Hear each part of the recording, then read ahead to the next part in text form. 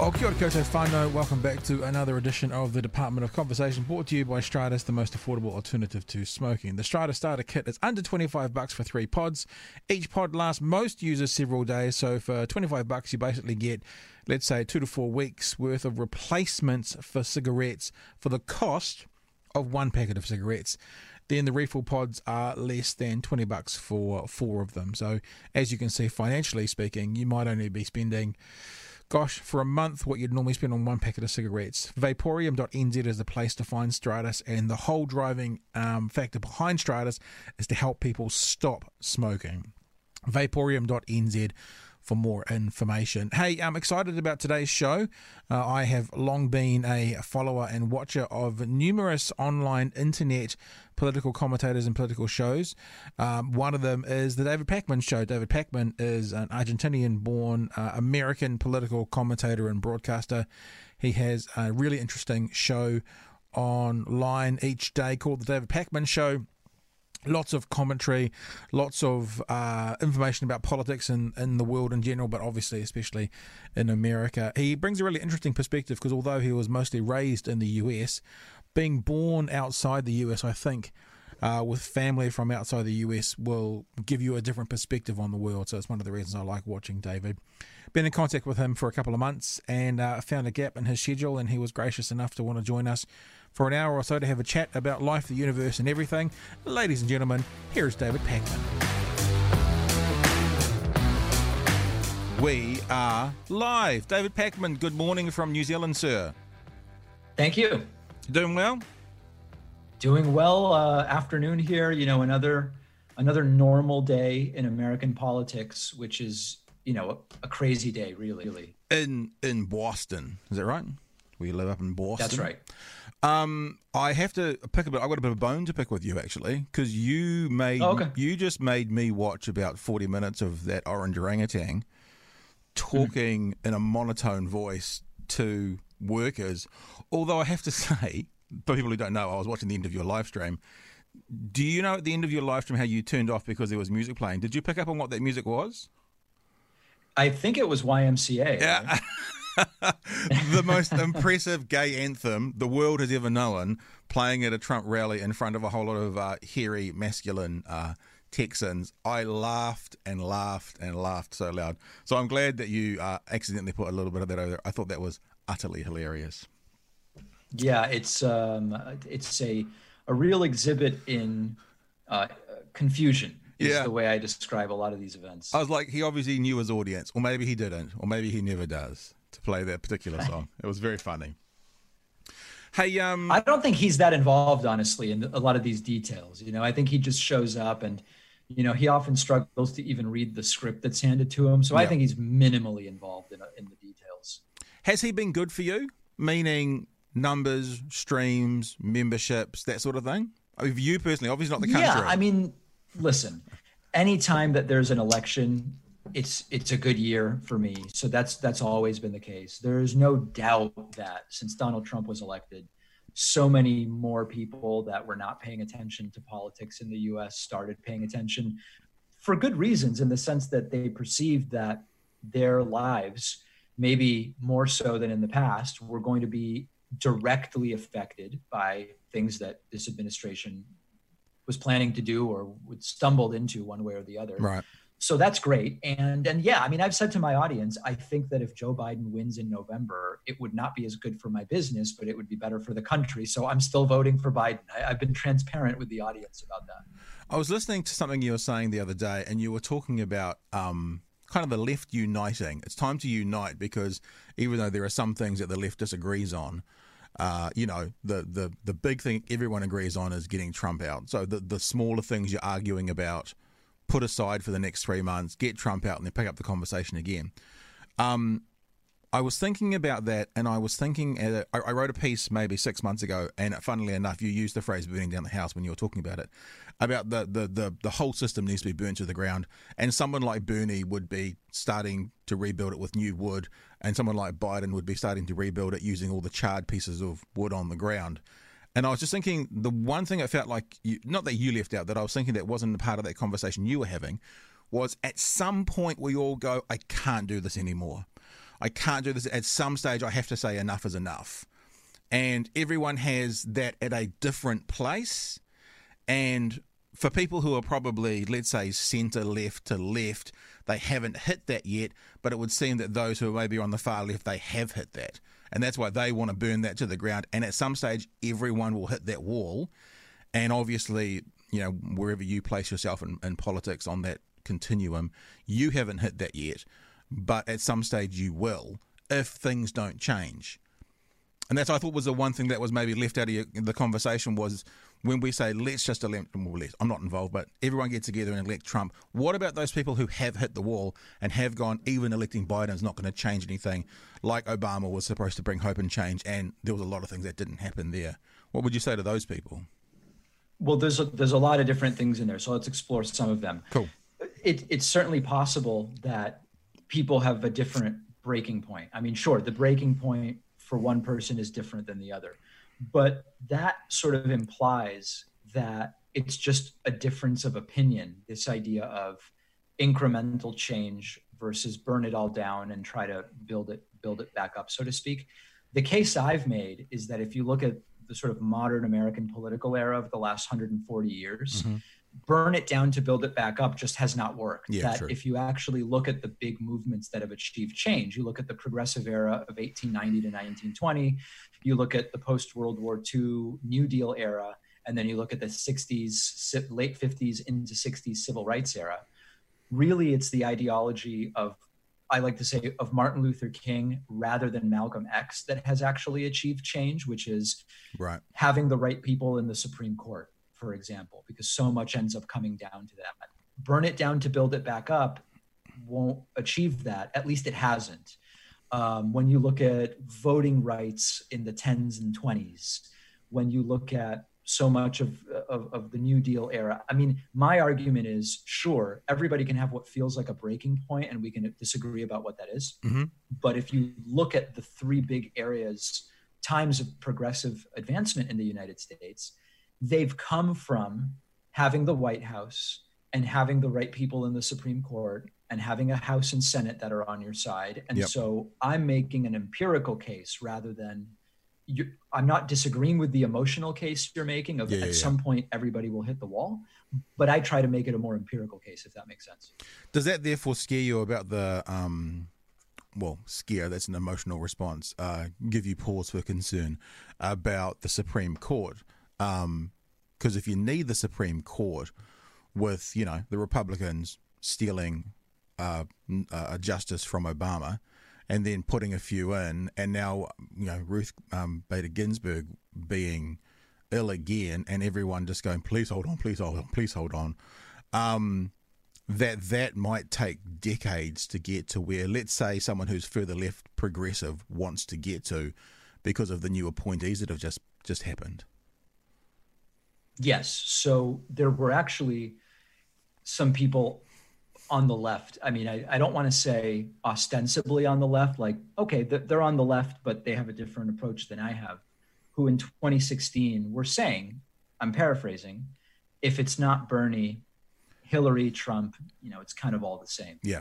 But if we've learned anything in the last 3.5 years, it's that Neil Gorsuch on the Supreme Court, Kavanaugh on the Supreme Court, this has had a real impact. Hillary Clinton would not have selected them. Sure, maybe Hillary Clinton would not have selected someone equivalent to Bernie Sanders. Okay. But there's, for me, one of the great vindications has been, or the great lessons has been, those people who were saying, if it's not Bernie, it's sort of all the same. They could not have been more wrong. Yeah, that's it's a really good point. And I guess, although I was thinking yesterday, I read a story about how Kavanaugh is going around, talking to his fellow justices about not kind of putting the tax records in front of the Supreme Court, trying to convince his counterparts not to put that in front of the Supreme Court. To me, that also says maybe the system's still working either under those justices, because maybe what he's saying is, if it comes in front of the Supreme Court, we're going to have to open them up. And if that's the case, that means even though he's a right-wing justice, conservative justice, the justice system is still working under the Supreme Court. Sure. I mean, I think it's a bit speculative, and I don't pretend to have any idea. I mean, from what we've seen in terms of decisions from this court over the last few months, I don't find too much. I don't think I'm particularly adept at predicting how they will decide on any particular case. Yep.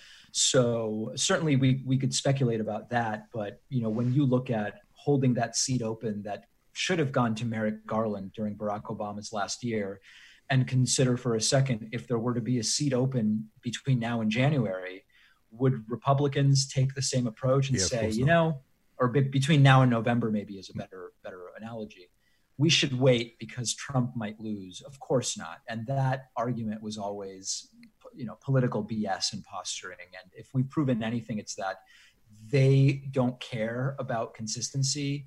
Hypocrisy is irrelevant. Double standards don't matter. Yeah. And we have to really buckle down. And, this was what was so frustrating, not to change topic, but during the Democratic primary, when I would see people kind of messing around with the 1% candidates a little too deep into the primary, where the stakes were starting to get clear and it was pretty clear who was sort of in the thing. I always want as many different voices to be at least on the table. But once it becomes clear sort of who are the choices, and the people continuing to call me late into the game saying someone polling 1%, that's who we should get behind, and they're the only person who can defeat Trump, it started to feel a little bit like 2016. And it was I'm glad that it sort of wrapped up when it did. Were you surprised? I mean, not to relitigate what's happened. I mean, when everyone got behind Joe Biden in the space of like 48 hours after a few phone calls from Obama, that was one of the most amazing political events I think I've ever seen, because it did look like Bernie all the way through at that stage. Again, as I say, not to relitigate it, I'm not interested in doing that, but as a political event, that 48-hour window was unbelievable. Yeah. So two sides to it. One, as an undertaking, it was incredible what was done. I mean, when you looked at the numbers, I actually disagree that it was that clear that it was going to go to Bernie, but I'll talk about that in a moment. But certainly at a superficial level, to see, I mean, the momentum changed 180 degrees. There's no question about that. So that, as an achievement, whether you like it or not, and a lot of people don't like it, and certainly Biden is not the progressive panacea that anybody would like to see if that's your politics. As an accomplishment in the political space in a 48 to 70 hour period, incredible. Now, I remember the South Carolina primary, which was the first one that Joe Biden won, was on a Saturday night, and I was out with some friends, so I didn't see the results. And I think around midnight or so when I got home, I saw, Joe Biden won South Carolina, and he won it very easily. Mm-hmm. The results didn't surprise me, but I thought, this is a big momentum shift, because very often you hear these things like, when we get a primary that is more diverse, things are going to turn around. And then like everybody repeats it and it never happens. And it's just like, okay, I guess that wasn't true. Yeah. South Carolina was the first primary that was not overwhelmingly white. You had Iowa and New Hampshire. And it was exactly as predicted. Joe Biden was polling really well with Black Americans. Bernie Sanders was not. Joe Biden easily won South Carolina. You saw the map. You saw the list of upcoming primaries. So I was not that surprised with the turnaround. I thought that it was notable in how it happened. But there was no point where I said, I can't believe this is happening. It made sense based on looking at the demographics and looking at the polling. Yeah, it's going to be we have a similar situation in New Zealand, but it's sort of reversed. Like at the moment, our government, our Labour government, which is, so to explain it to people who are tuning in from your side, we have 5 parties in government, 2 major parties who are akin to, the Republicans and the Democrats, although we are much further left. There was an article in one of our papers the other day that said the centre left is the new centre in New Zealand. But we basically have to make it easy, although I'm expediting it for the sake of conversation, far left Green Party, a left Labour Party, a centrist New Zealand First Party, a right National Party, and then a far right ACT Party. Now, 3 of those parties only make up maybe 15% of government. The other 85% is made between the two big parties. And we sort of have the reverse at the moment, that we have a 60 to 65% support for our incumbent government, left-wing government, basically based around what's happened with coronavirus. But I've been thinking, and we have a different style of electioneering. It's called mixed member proportional, which basically means every vote counts. When you vote for the party, you get to vote for the party. So you might vote for Labour or for National, but you also get to vote for a local politician for your area as well. So you get 2 votes. But the party vote is the only vote that really matters, because that's the percentage that they base the number of MPs on, members of parliament on. So anyway, even though we're a 60% party, and we being the current government, not me, I was still thinking, when people get into that booth and they have to put the X on or pull the lever or push the button or whatever, however it's done, I'm interested to see what will happen on the day. And it's a bit similar for America, even though Biden seems to be on a national scale. And I know you've been kind of talking about this, don't get complacent, go out and vote. When they actually get in that booth, maybe those independents, maybe those moderate Republicans, and they have to actually pull the lever for Joe Biden or stick with maybe Republican over Trump, what will they do? And I wonder if it's going to be both New Zealand and America closer than is being predicted at the moment. Well, I think there's no way, there's some polls that have Biden up 13 or 15 nationally. I don't think there's any chance that happens. So I think it is going to be closer. And if you could argue this is a different situation, this is an unprecedented situation, but typically as you get closer to election day, undecideds break for the incumbent, and I don't knows break for the incumbent. Turnout often will break for the incumbent slightly. I think that's what happened in 2004, when it looked like maybe John Kerry could defeat George W. Bush, and of course it didn't end up working out that way. So Joe Biden's not going to win the popular vote by 15 or by 17. I don't think he'll win by double digits. But in the Electoral College, you could really have a very lopsided situation. Now, there's another sort of component to this that's being discussed here, which is the idea of a shy or embarrassed Trump voter, right, that is not admitting their support for Trump. Right.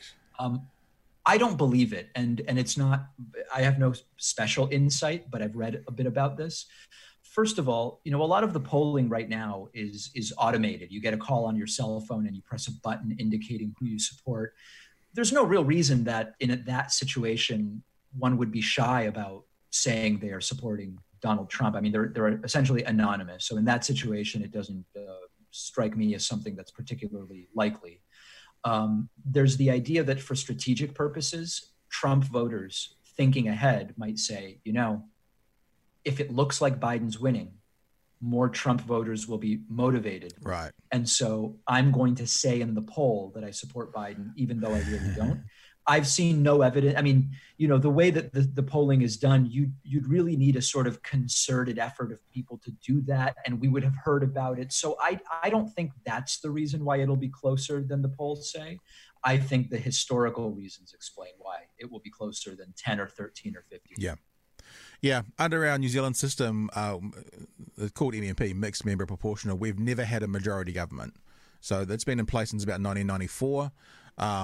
And we've always had a minority government, and which basically means, for people who are uninitiated, no party has ever got over 50%. So you've had to have a coalition of parties to get over 50% to become government. So at the moment in government, we've got the Labour Party. I don't know what their numbers were, but let's say they were on 35% of the vote. We've got the Greens, they got 10% of the vote, and we got New Zealand First, which is that centrist party, which maybe got 6 or 7% of the vote, making up, let's say, 52. They're the government. The largest party is Labour. That's where the Prime Minister comes from, Jacinda Ardern. And every New Zealander, well, I won't say every New Zealander, every sane New Zealander thanks the lucky stars under this COVID crisis that this is the government we've got in, and she is the person leading it, because we get to go to rugby games. So yeah, go for it. I've said here in the US that, when there's a big crisis, a real national crisis, 9/11, for example, Katrina, although that was bungled pretty quickly, so it didn't really happen. But with 9/11, there was this rally around the flag effect, where George W. Bush's approval rating shot up into the high 80s, the highest it had ever been. Yep. He ultimately squandered it by attacking Iraq, which had nothing to do with 9/11, and the rest is history. Early in coronavirus, Donald Trump's approval actually went up. then we know what happened. So I don't have to tell the story. And now he's facing, an embarrassing electoral defeat. Maybe we'll see sort of what happens. I've argued that had he handled coronavirus well, which really by that I mean defer to the doctors, Yep. come clean up front that this is a difficult time for the country and we need to band together. There will be difficult times, but we will come out on the other side. I've argued that he would be sailing towards re-election. Of course. Now. In New Zealand, is it your belief or instinct that Jacinda Ardern now is experiencing the high levels of approval essentially for the opposite reason, that she did really well with the virus? Yeah, no, absolutely. That's 100%. That's what's been going on. I mean, she was a popular prime minister anyway. She was our prime minister at about 38. She just turned 40 in the weekend, so she's young, she's vibrant, she's engaging. She has a different style of management, and in her first term, one that may not be quite known so well around the world is we had a volcanic eruption in New Zealand called White Island. Whakaari is a Māori name for it. And it went off and people died and people got, very badly damaged from that. That happened in her term. I'm familiar with it. Okay. We had a Christchurch massacre, which we've never seen before. We don't own guns. Well, we do. We're farmers. But in New Zealand, you can't just go to the shop and buy a gun. It's a very different culture. We had a massacre where 51 Muslims died, unheard of in this country. And we had the COVID crisis. All these things have happened during Jacinda Ardern's reign. And she had a baby in her first year as Prime Minister. So I think she was already kind of, I don't say put on a pedestal, but it's pretty easy to make someone who's gone through those things popular, just look at them with admiration. When John Key, who was our previous Prime Minister, he was more of a right-wing Prime Minister, although I'm hesitant using those terms to an American audience because our right-wing politicians voted for same-sex marriage, and they voted for many left-wing policies like interest-free student loans and working for family, which is a tax break if you've got kids. So when I say right-wing, it's very different from perhaps what an American might think when they hear right-wing. But we had the Christchurch earthquake under John Key, and he saw similar levels of, people approving of him, how he handled the Christchurch quake. So yes, absolutely, because of COVID, that is one of the reasons that Jacinda is riding so high. She was pretty popular anyway, but I have to be honest, I'm sitting in Dunedin, so that's the bottom of the South Island. You can't go much further south than where I am, basically next step Antarctica. And I'm out there every day dressed like this, no social distancing, no nothing. Our national sport is rugby. We get 30, 40,000 people at a stadium. That's happening at the moment. And then I come in and because I kind of take on American politics intravenously. It's sort of what I do. I wake up every morning and check my phone to see if Donald Trump's blown up the top half of the world yet. And I forget. And then I watch a White House briefing and I'm like, fuck me, all these people are wearing masks. And I'm like, oh, that's right. There's this thing going on outside the borders of New Zealand that's not happening here. And then when I see that, I kind of go, oh, thanks to those who are making the decisions. Yes, Jacinda Ardern, but also following the medical advice, following the WHO guidelines. And yeah, I'm so lucky, happy and blessed to be living where I am right now, trust me. And because of that long-winded answer, the answer to your question is yes. Because of COVID, that's why she's riding so high. Right. Yeah, no, I feel the same way in terms of, things are better in New Zealand than they are in Massachusetts. But if you look at the United States, things are pretty good in Massachusetts, at least for now. I'm really interested actually in New Zealand because at least in the United States, there you see sort of the idolizing of New Zealand for different reasons from left and right. So on the left, there's the idea of New Zealand as this kind of Labor Party left progressive paradise with a great social safety net and social services, healthcare, education, etc.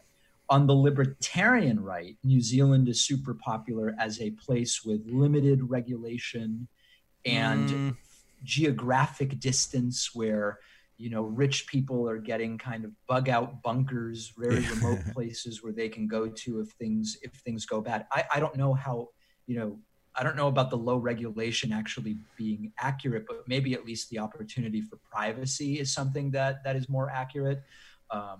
So I find it interesting that for different reasons, left and right are kind of interested in New Zealand. Well, there's certainly that perception of, so where I live in the bottom of the South Island, if people want to look up, if people are watching from your end, look up Queenstown. Queenstown is a location in the bottom of the South Island, up in the mountains. It's kind of akin to Aspen. So it's very wealthy, it's very expensive, it's up in the mountains, there's snow in the winter, there's mountain biking in the summer, beautiful lakes, okay, put it this way, half of Lord of the Rings was shot there. So that's the environment we're talking about. And they're currently shooting the new Lord of the Rings, the Amazon series, up there at the moment. So it's unbelievably naturally beautiful, incredibly expensive as well. There are many wealthy internationals who own places up there. However, it's interesting that you say libertarians would like us. I wouldn't consider us to have low regulations, because you need to be improved. We have a government office called the OIO, the Office of International, I can't remember. Anyway, Investment. Anyway, basically, if you're offshore and you want to spend money in New Zealand and buy property, you have to get approved by this government agency. So you can't just land, buy a place, and set up a bunker. You have to be approved to buy it, and sometimes that's controversial. Peter Thiel has a place up in Queenstown. What's the name of the guy from Good Morning America who got during the Me Too movement got done with the lock in his door. In his office, he pushed the button. Matt Lauer? Yeah, Matt Lauer's got a place up there. We don't even know who these people are, really. He could walk down the street and he'd get no acknowledgement here whatsoever. Shania Twain used to have a place up there, but she sold it. Sometimes that comes with controversy, because we, as New Zealanders, go, why the hell do they get to buy a sheep station? We should be keeping that within our own boundaries. So I don't see regulations, or I don't see us as being kind of a soft and easy target for wealthy people to come and live.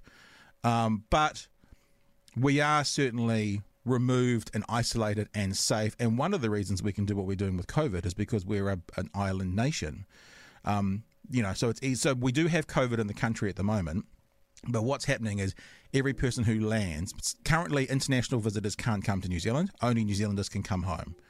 There's a few exceptions, like the new Avatar is filming here at the moment with James Cameron. James Cameron has a place up by Wellington, and they're filming up there with Peter Jackson and Weta Workshop. So that whole crew came in, but that was for a particular economic reason.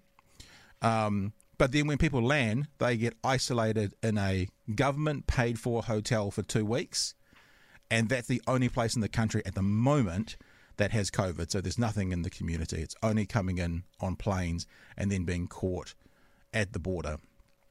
So the isolation does work, and with that isolation brings privacy. You mentioned privacy, but also with our population brings privacy. We're bigger landmass than Great Britain.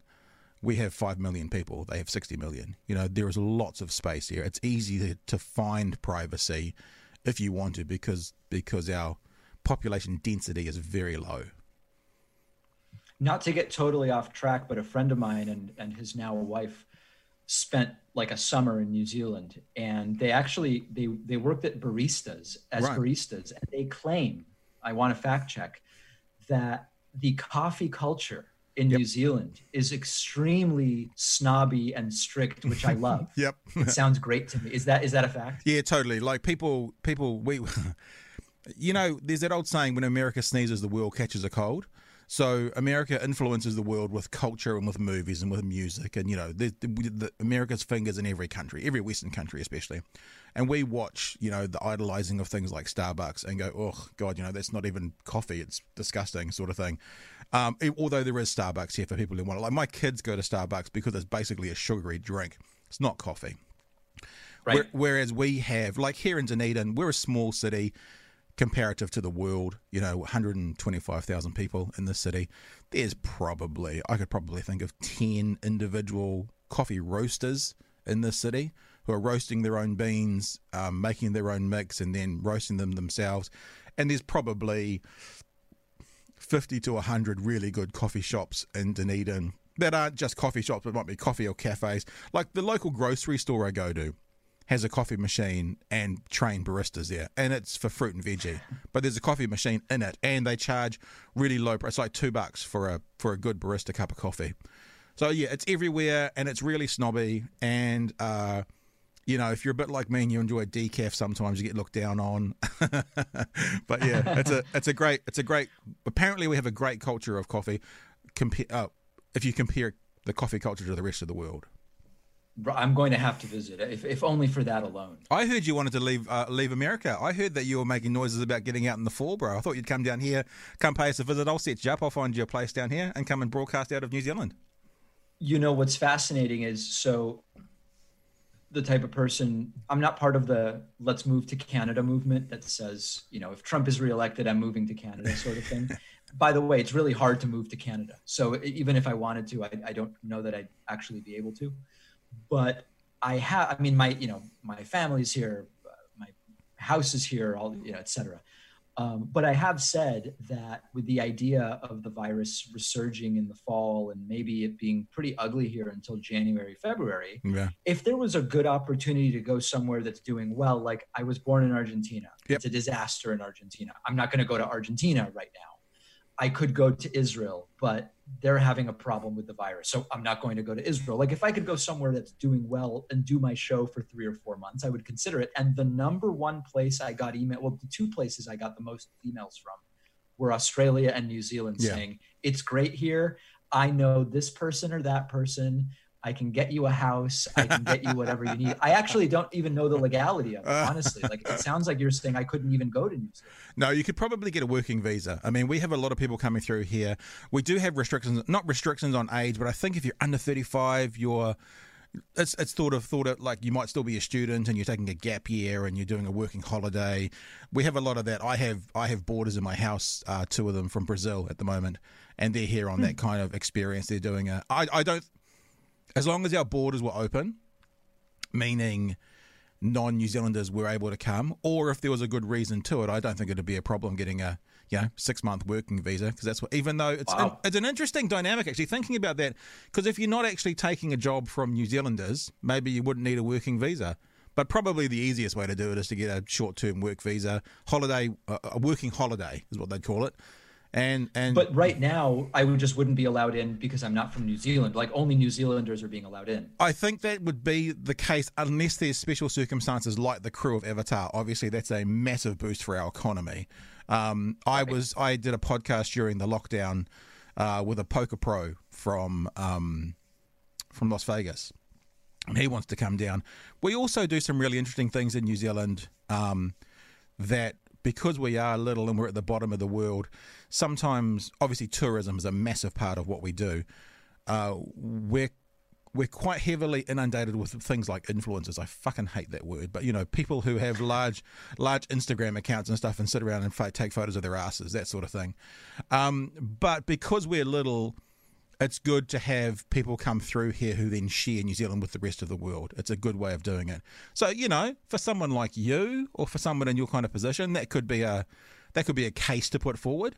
Come down here for 3 to 6 months and say, along with my show, I'm going to X, Y, Z and get around the country and, yada, yada, yada. Perhaps, I don't know. That's something to look at. That's actually something to look at. But yeah, I mean, I'm not in the mindset of I'm trying to abandon the United States or anything like that. In fact, on my show later this week, I've already recorded a segment about like what would it take for me to say I'm done with the United States at this point. And really, it would take a lot. I mean, this is why the idea that taxing billionaires will get them to leave the country is not a great argument, because for the most part, by the time most people, by the time they're billionaires, they're relatively well established. They have family where it is that they are, and they're not, they may own places around the world, but for the most part, people are where they are for a reason.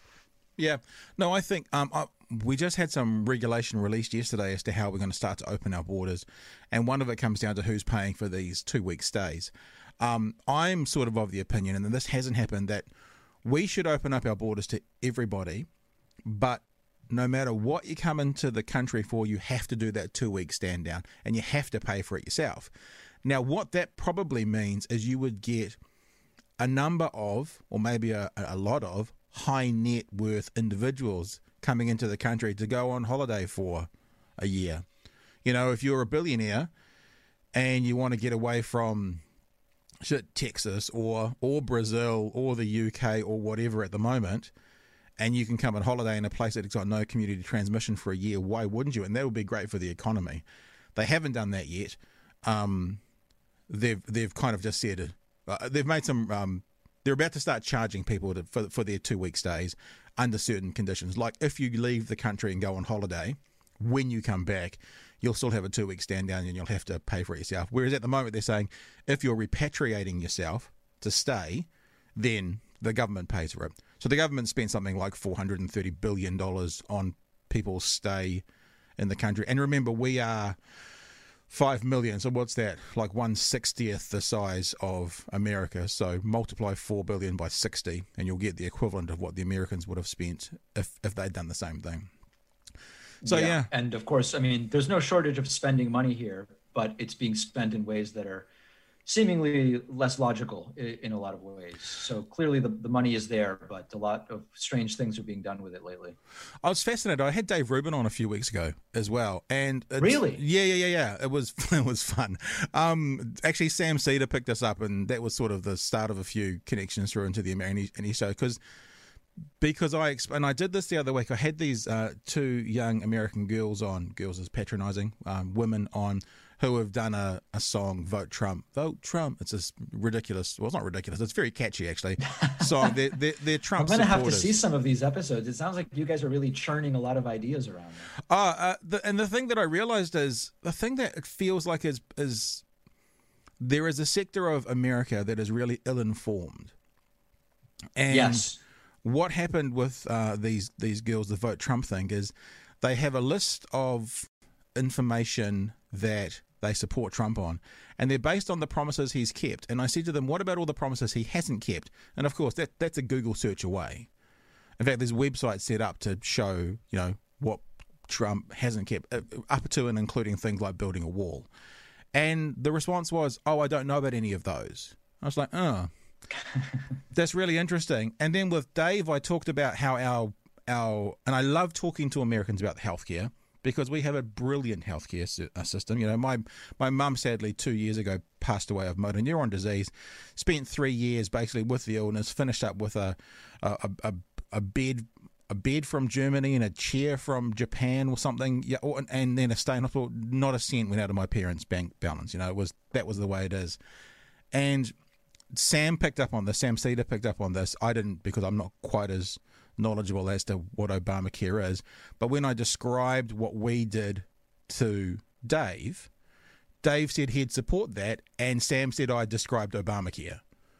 So that's interesting, because I've had the exact same conversation. I don't want to turn this into it being about Dave Rubin, but the last time I spoke to Dave Rubin via audio-visual means was when he was on my program for about an hour, and he had said he was against Obamacare, but then he said what he would want is A, B, C, D, and described Obamacare, which was interesting that was repeated on your program. I'm going to have to go find that. Yeah, well, I mean, I'll send you the link for that if you want, bro.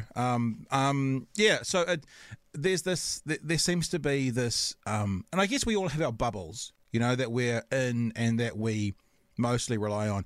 I guess, and I spoke to these American, Haley and Camille were their names, and I spoke to them about it, and I always use this terrible analogy of,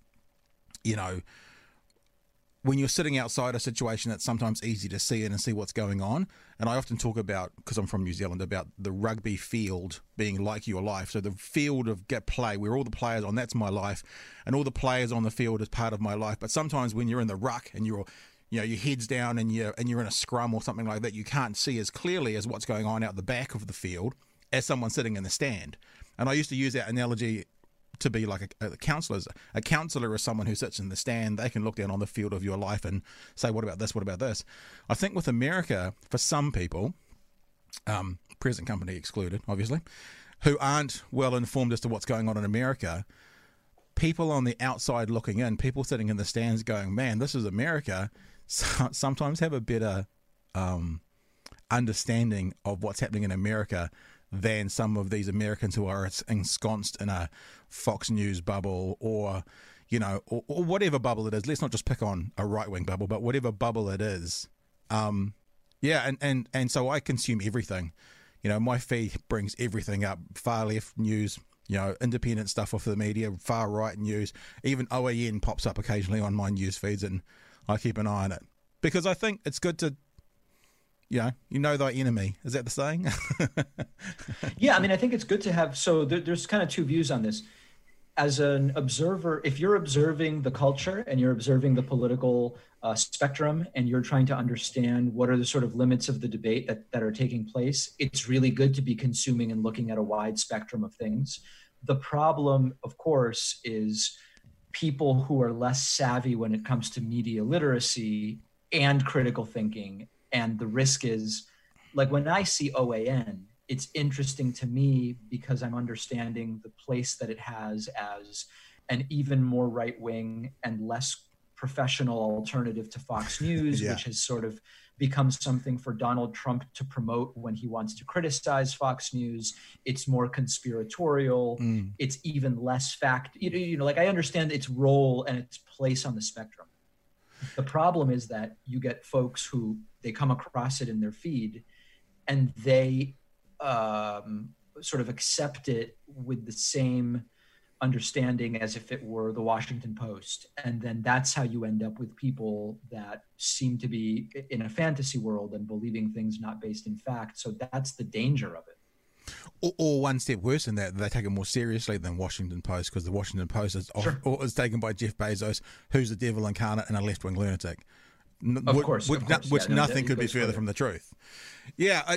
So you're talking about people who aren't politically or media savvy enough to understand what they're actually seeing. Yeah, no, I worked in talkback for 10, 12 years here in New Zealand.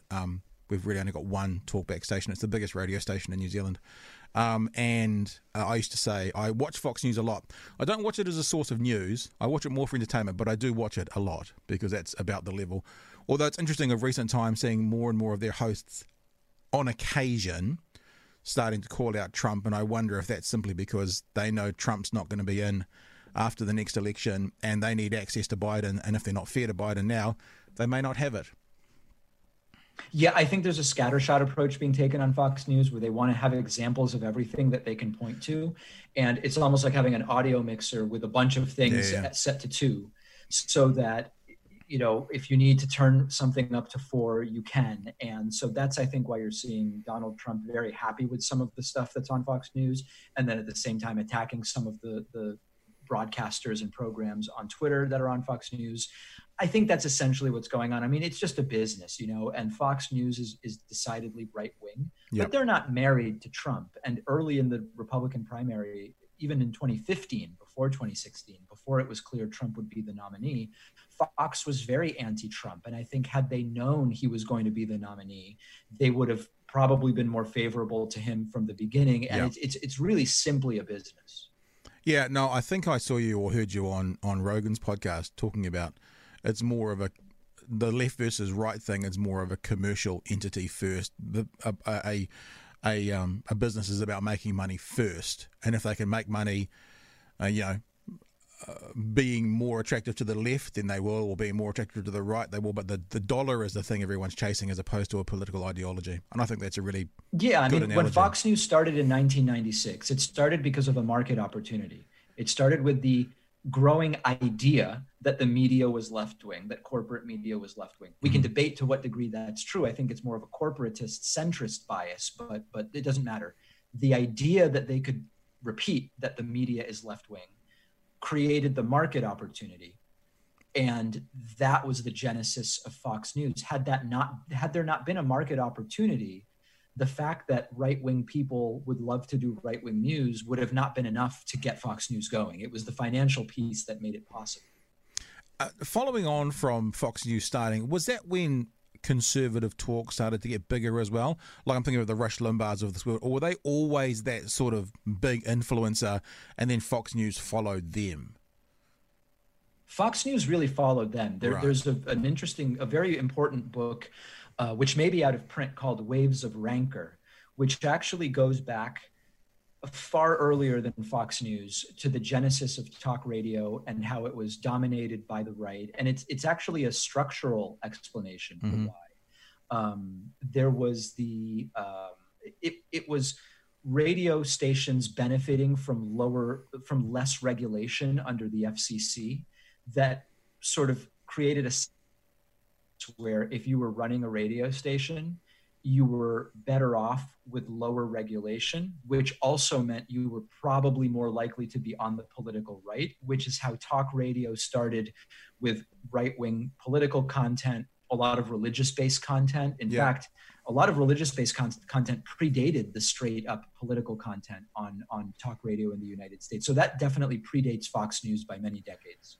It's one of the things that's always fascinated me and confused me about America is the whole conservative evangelical world. It's a bizarre. It used to be one, and it used to be one of my favorite talk topics. I used to love talking politics and religion and issues around New Zealand as well when I was doing talkback. It's still sort of what my vent is now, but not to reference this podcast I did a few weeks ago, but finally getting to talk to it was like I got to my perfect storm. They were young, which you wouldn't think necessarily are Republican voters. They were women who you didn't think would be supporting Trump. They were Christians and they were Trump supporters. And I was just like, holy crap, this is the gold mine of people I've always wanted to talk to try and figure it out.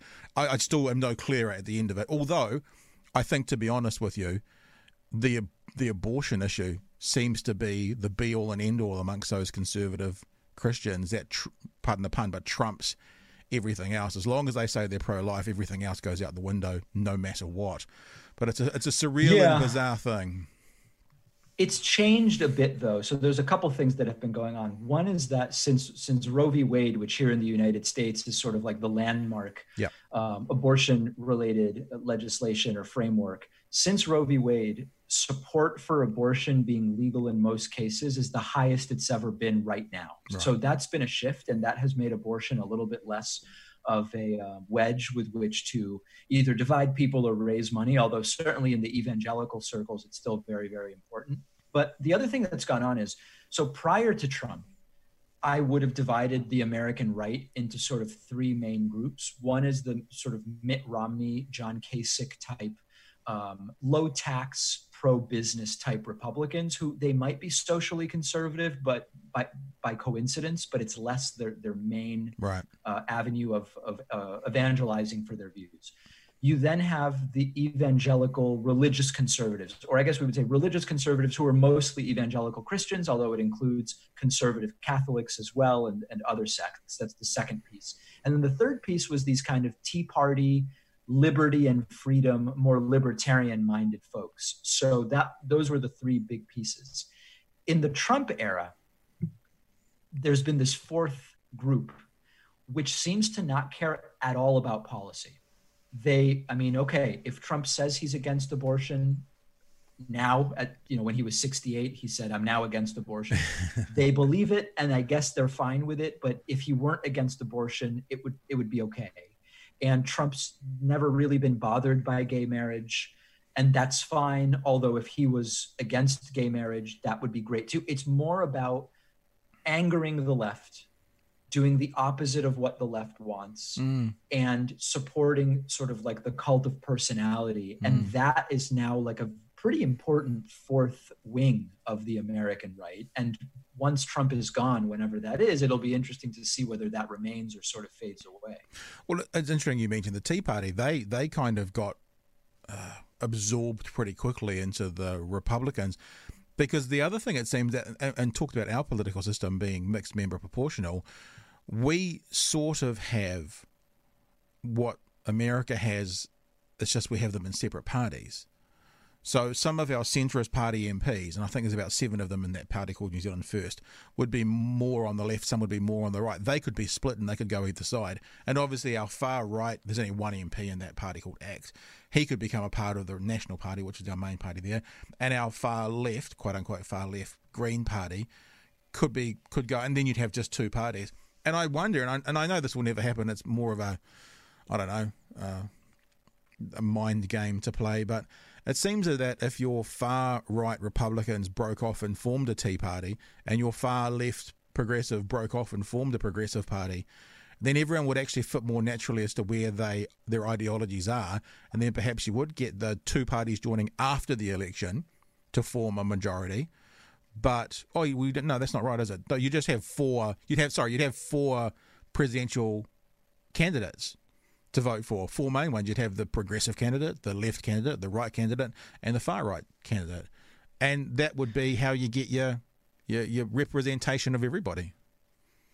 Yeah, I mean, with our current voting system, of course, it's just whoever received the plurality would be that would essentially be it. And then in the House of Representatives, where there's 435 seats, in some districts, one of these other parties might be able to win some seats. But this gets to really thinking about whether the first past the post voting system we have is the one that best serves a diversity of ideas. I think it's probably not, to be perfectly frank, and I've talked a lot about that. But the Tea Party is interesting because they now, I believe in the House of Representatives, there's 23 Tea Party caucus members who are they're all Republicans, yeah. But there's this caucus, which is not of any real significance other than they, may work on legislation together or agree to support or not support legislation, all as a group. They were just absorbed into the Republican Party. The "don't tread on me" ideology of the Tea Party was sort of accepted a little bit more into the Republican Party, and there's no more really distinct ideology other than this caucus. It could have gone a different way, which is that there could have been a more wholesale rejection of Tea Party ideology in the subsequent election, which there was not. And as you say, it's sort of been accepted and absorbed. I think that one of the things that I like sharing with Americans often, and it blows some of their brains, especially if they're conservative, is the evidence that America is a left-wing country. And the information or the research that I cite is very simple. I think it's since Clinton, the Republicans have only won the popular vote once, and that was George W. Bush's second term after 9/11. Other than that, every other election, more people have voted for the left than the right. Now, to me, when you talk about first past the post, that is evidence of how unfair the system is, and how actually, America is founded on these ideals and freedoms and fairnesses and one man, one vote. It's not the case, because if it was one person, one vote, and your vote actually mattered, then since 1994, there would have been a left-wing government for that whole time, bar 1 year. Obviously, sliding doors. We can't say that for sure, but I think that's fairly evident that America is a more left-leaning country. And I'll probably go one step further than that and say most Western countries are probably more left-leaning in general. And the problem is the left is typically more apathetic and the right are better organisers. And that's actually what makes the election in whatever Western country more of a battle as opposed to where the population sits. So in terms of generally the left being more apathetic, I don't know. I mean, what I can speak to would be in the United States, first of all, on issues, the country has moved left, right? So as I mentioned before, support for abortion being legal in most cases, higher than ever. Support for same-sex marriage, higher than ever. Support for the government should provide some level of health care for everybody, regardless of ability to pay, higher, very, very high.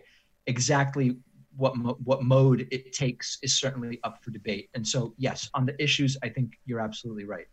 The reasons that the right continues to do well are, as you mentioned, the Electoral College. Despite losing a number of popular vote elections, the Electoral College has bailed out Republicans. That's one reason. Number two, in the United States, at the state and local level, the Republican Party is absolutely better at organizing, and they understand, taking over school boards, taking over state boards of education, state houses. It's starting to turn a little bit. What we're seeing in Virginia is sort of reassuring. Georgia and Texas are starting to certainly look less overtly red. So that's another reason Republicans do well. And the other aspect of it is the Republican Party has openly tried to suppress the vote in their favor for multiple election cycles at this point. And you don't have to take my word for it. Look at the video of Mike Terzai admitting it. Look at Trump saying, if you do all of this, if so many more people vote, Republicans will never win again. And so this is a whole other story, but everything from voter registration purges, reducing voting locations in disproportionately left-leaning areas. It's a playbook and it's a whole topic on its own, but that skews the results when I completely agree with you on the issues. The U.S. is as left as it has been in a very long time. Do you think that is because attitudes are changing, or do you think it's because of attrition? I mean, everyone has always talked about for the last 10 or 15 years, when those old people die off, the world will be a different place. Where do you place that shift to the left? So there's this, sometimes people in the U.S. will say people get more conservative as they get older. Mm-hmm. There's not actually evidence I've seen of that. The evidence I've seen is that at any given time, at any given point in time, the older folks are more conservative than the younger folks.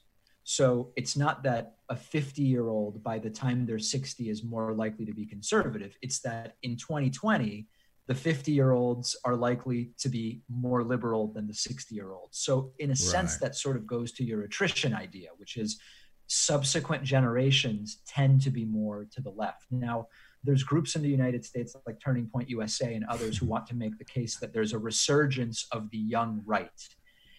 I don't really think so, because when you poll a lot of these people, they may show up at a Trump event and they may be able to articulate some policy ideas that sort of line up with Trumpism. But the idea of young people as conservative in the traditional sense, I don't think has been demonstrated. And I think that it's hard to get a good read on it right now because of the cult of Trumpism. Mm-hmm. And hopefully once that goes away, a lot of those people are going to realize, the pre-Trump Republican Party conservatism is not really for me. It's a guess, but I'm hoping that happens.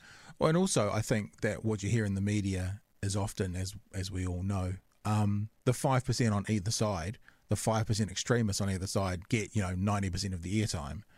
So what we're seeing and hearing of the resurgence of the young conservative might be that 5% on the far end, but then there's another 45% that sits in that conservative side that isn't young at all.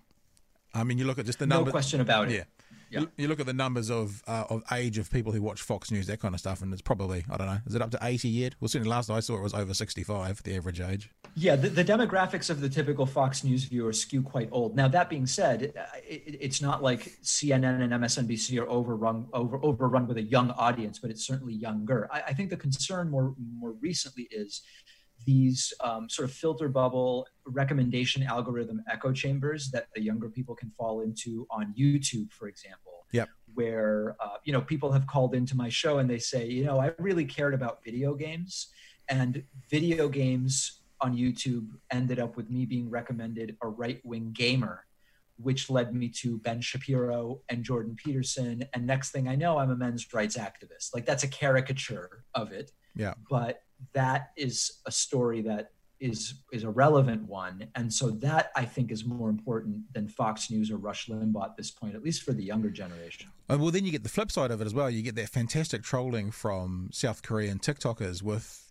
Donald Trump's campaign, his rally in Tulsa, who he thought he was going to have 1 million people, and they got 6,000. Yeah. So I guess they're both doing it, aren't they? Both the left and the right are finding ways to use new technology. But it's not the DNC or the RNC that's doing it.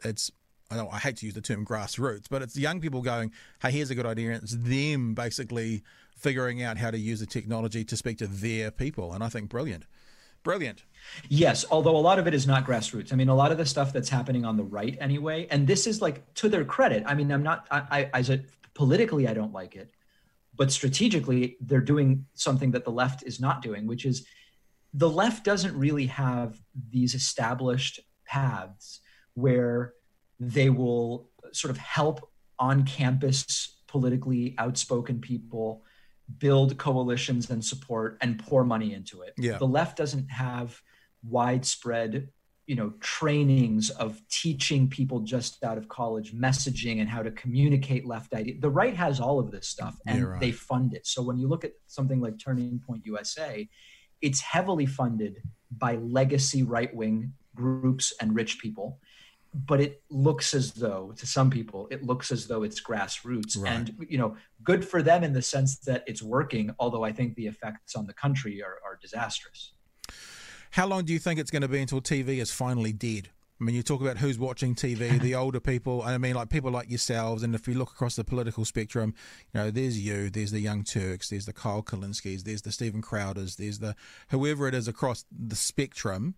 are already sort of eating up certainly so much of that younger audience. When is what you're doing, and I guess your fellow independent media groups doing, when is that going to be the first source of news for everybody, not just perhaps Gen X and below? I think it'll mostly depend on the blending of cable TV as a service and internet access as a service. And it's sort of starting to happen. Early in the broadband revolution, it was like, okay, you've got your cable TV and here are your channels, and then you have your internet service. Mm-hmm. Over time, it started to get blended in that you can hook up your internet to the TV without really having cable and get a YouTube app on the television. And that's sort of starting to blend. Yeah. So I think it'll be driven mostly by technology. In cars, for example, the reason I've not listened to the regular radio in 8 years or something like that is because I've had Sirius satellite radio. Yep. And I can plug my phone in and get Spotify or whatever. And so now car radio is really a bunch of different things. And I think technological change will continue to drive that. But I don't think traditional television is going to go away anytime soon. We'll probably just see the balance continue to shift. Yeah. Yeah, no, it's fascinating. I'm wondering, we're a bit different here because we're so much smaller. We have sort of only two major news outlets on television, two national television. So when COVID happened, we were having daily briefings at 1 o'clock every day, and I think the number of people watching on TV outstripped the number of people watching on the internet. And I wonder if that's part of economies of scale. Everyone had a TV. Not everyone had. Like, we've got very good broadband here in Dunedin. I'm on a gig line, which is good for New Zealand and good on a world comparison. But still, not everyone's got that. But everyone does have a TV. Hey, we're coming up to an hour, so time has flown by having a chat with you. I could keep going forever. Anything else you want to leave our people with and your people with at the same time? Yes. If you have offers for me to come to New Zealand, let me know. And no, I mean, it's always been a place that's high on my list. At one point, the longest flight in the world, I believe, was from my birth city of Buenos Aires to Auckland at one point. I believe that flight has not existed at this point for a little while, and I don't know if it will come back. But New Zealand has been an interesting place to me for a long time, and I would love to visit sooner than later. And whether I shack up for 6 months and do my show avoiding the virus, or whether it's just a vacation sometime down the line, it seems like a fascinating place, and I would love to visit. Well, I do know that of recent times, probably not operating at the moment, there was a new route put in from Chicago to Auckland direct, so that was put in fairly recently. Sorry, if an American, that would be a route, a new route. We'd say route. So just to make sure that's clear. It's funny. I was doing a sponsor last night, and we say XYZ, whereas Americans say XYZ. Right. So we're .co.nz, but I repeated it just in case anyone was tuning in. .co.nz for the website, just in case there was an American watching. I think that's smart. So anyone knew. Then I unfortunately mocked the American language, so probably I turned a bunch of people off. Not smart. It's conceivably possible that somebody was very fragile in that moment and did not like your pronunciation of letters. True. David Pakman, thanks for joining us, dude. It's been a blast. And look, Jacinda offered it to Stephen Colbert. I'll offer it to you. When you get to New Zealand, I'll pick you up from the airport. Won't be a problem. Please, and then we'll have, I'm sure, the best cappuccino of my life. Be safe in Massachusetts, brother. Thank you so much. All right, team, that's us done and dusted. The Department of Conversation brought to you by Stratus, the most affordable alternative to smoking. The Stratus Pod Kit is one of the most user-friendly, easy-to-use pods on the market, and find out more about it if you'd like to stop smoking by heading to vaporium.nz. All right, if you want to find out more about what we're all about and what we're up to, then head to www.thedoc.nz, or easy way to find us is through Facebook, facebook.com/DOCNZ. DOCNZ for you lovely Americans out there. Now, if because of David being on, you've just found us, we are a new addition to yours, then feel free to rate and review us on iTunes. Subscriptions would be great. As you all know, more subscriptions you have and the more usage we get, the higher we end up being up in various algorithms for other people to find us as well. While you're there, if you are an audio podcaster listener, then a like on Facebook and a subscription on YouTube would be greatly appreciated. Again, it gives us, the more subscribers we have, the more opportunity we have to get various rights and privileges as offered by YouTube. So, yeah, we'd like to get a few more subscriptions there on YouTube, although we don't use YouTube a lot. We mostly see our video packages through Facebook, but Facebook's being... well, they're being dicks at the moment, actually, to be honest with you. So I'd like to move away from them as much as possible. YouTube would be a great place to go. As long as YouTube treats us well as well. Ugh, reliant on these platforms, what are we supposed to do? Facebook.com/DOCNZ. Just look us up, DOCNZ, or the DOCNZ on YouTube, or our direct link to our page is actually DOCNZ Studios on YouTube. You'll find us easily that way as well. All right, team, lovely to be with you again. Thanks for spending some time with us. Thank you again to David for giving us an hour of his time, and until we see you next time, hooroo.